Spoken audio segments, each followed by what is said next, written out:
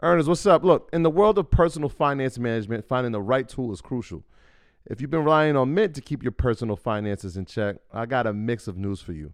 Mint is closing down. But here's a silver lining.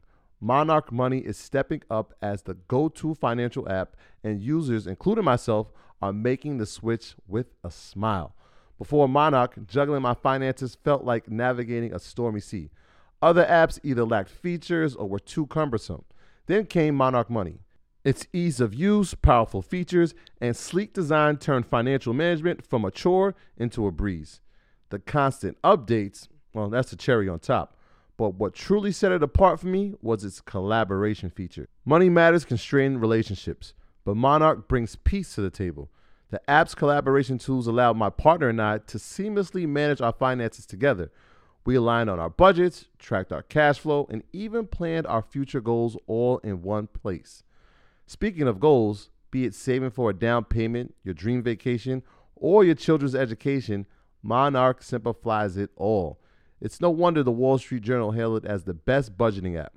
This isn't just an app. It's the next generation of personal finance management, ad-free, intuitive, and always evolving with you in mind.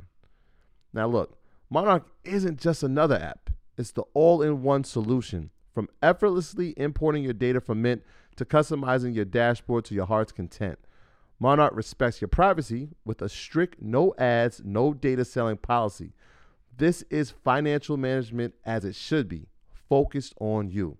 Look, after trying out Monarch for myself, I understand why it's the top-rated personal finance app. And right now, get an extended 30-day free trial when you go to monarchmoney.com/Mondays. That's monarchmoney.com/Mondays for your extended 30-day free trial.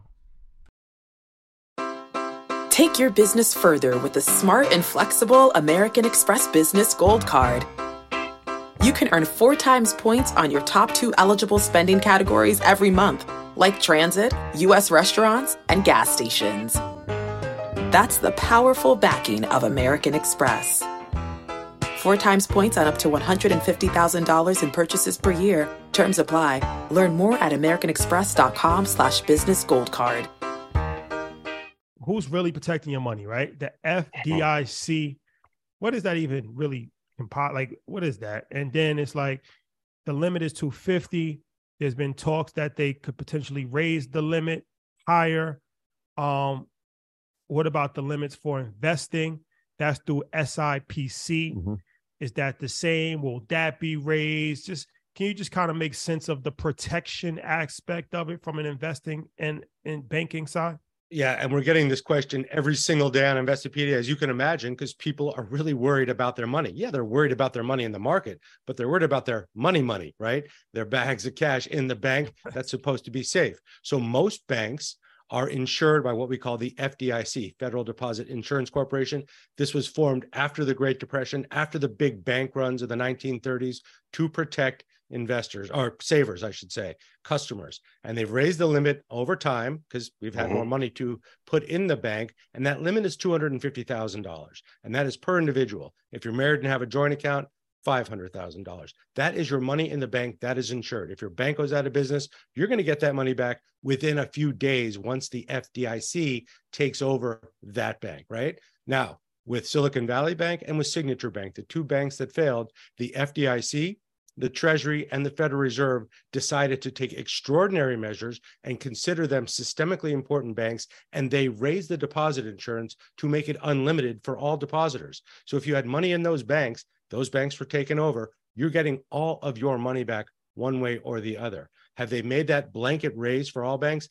Absolutely not. Can they? Not exactly, and I'll explain why in a second, but that's the FDIC. That is its own branch of the government. It has funds, an insurance fund that it pays out people whose bank goes under, that banks can been contributing to for years. I think there's over $100 billion in that account right now, but they can always take in more. So that's on the banking side.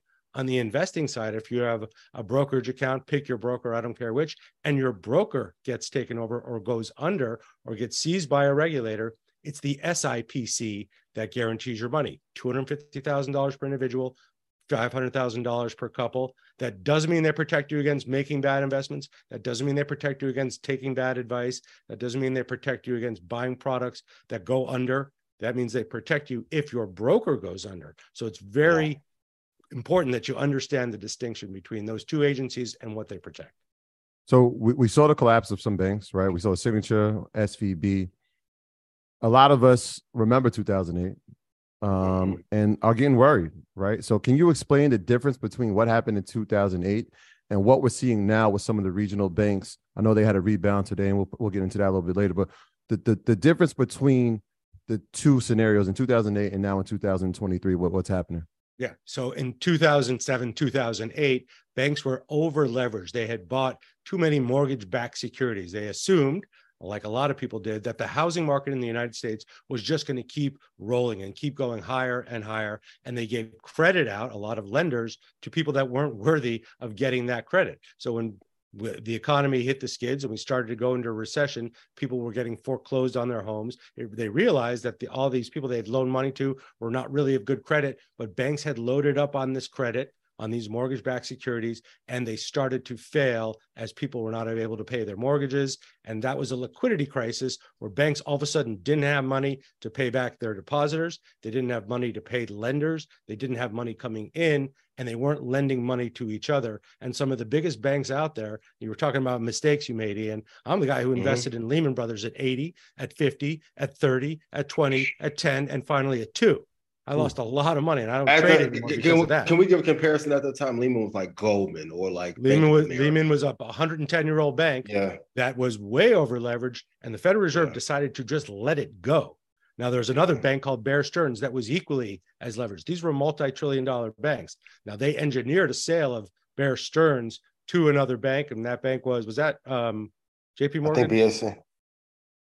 Was it JP? Yeah, I think it was JP. The J.P. Morgan for $2 a share. So they saved that bank. So these were the biggest banks in the world that were going under and having what we call a liquidity crisis. They could not borrow money, and they were not lending money to each other. So the Federal Reserve, the Treasury, and the FDIC saw what was happening with Silicon Valley Bank, and whether they should have seen that months ago, we could talk about, but they saw the fact that they were not able to pay back their depositors, and that they deemed them, even though they're only the 16th biggest bank in the country, systemically important. If they couldn't pay anybody back and other banks wouldn't lend to them, banks wouldn't loan to each other, and we would get into a liquidity crisis like we saw in 2008. Now, the biggest difference is that after 2008, 2009, there was a lot of tough regulations put in place. The big one's the Dodd-Frank Regulation Act that made banks have to hold a certain amount of capital reserves in case their creditors or their depositors came for their money. And that, for the biggest banks, the 20 biggest banks, has to be a certain percentage of all deposits and assets on hand. So they're in much stronger shape than they used to be. Even though the Trump administration rolled back some of those laws, most of them are still in place. So the reserves these banks hold are huge right now. And there's about $17.5 trillion in US banks right now. The run we had out at Silicon Valley Bank and the little one we had at Signature Bank was not that big in comparison. There was only $180 billion in deposits. We're talking about a banking system that's almost $18 trillion. Per asked a good question about what are the differences that you saw between 2008 and 2023. But what similarities do you see, like, in the mismanagement of risk profiles from mortgage-backed securities in 2008 and like the venture capital, debt bubble, and banking? What parallels do you see like we're making the same mistakes in this cycle? Great question. So we always say the Federal Reserve raises interest rate until something breaks. Well, something broke. That was the balance sheets of a lot of banks, a lot of regional banks. Why? What do regional banks do with your money? What do banks in general do with our money? They loan it out to one another, but they keep a lot of those deposits in government-backed securities, U.S. Treasuries and mortgage-backed securities. Why? Those are supposedly the safest investments on planet Earth, maybe in the whole solar system, because the U.S. government, even though it has an enormous debt, usually pays off its debt little by little. So they're safe. But when the Federal Reserve raised interest rates like it did for the past 13 months, aggressively, north of 5% here, then something breaks, and that is usually the value of those bonds. As those interest rates went up, yields went up, bond prices plummeted. So the value of the assets in those banks that were held against deposits, when they mark to market them, and that means if they say, if we had to sell those today, what would those be worth? They were not worth enough to cover the depositor. So now One of the big differences is banks have to have enough reserves to be able to, even if they have mark-to-market losses, to cover their depositors. That's one big thing. But those rising interest rates, they cause a lot of bank failures. That happened way back in the 70s with Continental Bank. The Fed Reserve raised interest rates aggressively in the 80s under Paul Volcker, the tallest Fed chairman out there, to break inflation, which was 12%. And guess what? Orange County, California, the whole county failed. The whole county went bankrupt. One of the richest counties in the world went bankrupt. So you raised rates again really aggressively in the past year. We've lost 2 banks so far. We may lose another. My graduates from my school being Forbes, bag drop. Bag drop. A mic drop. Bag drop. Bag drop.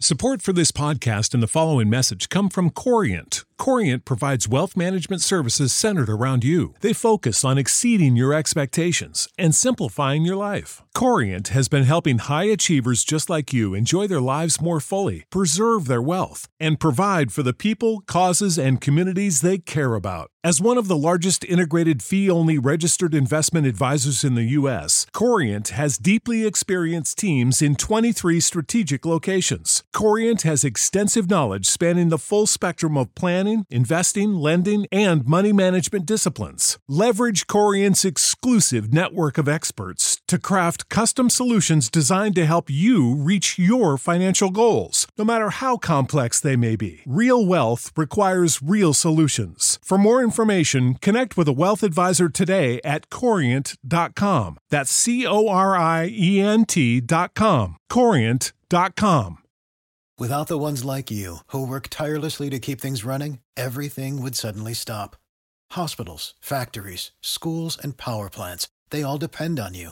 No matter the weather, emergency, or time of day, you're the ones who get it done. At Grainger, we're here for you with professional-grade industrial supplies.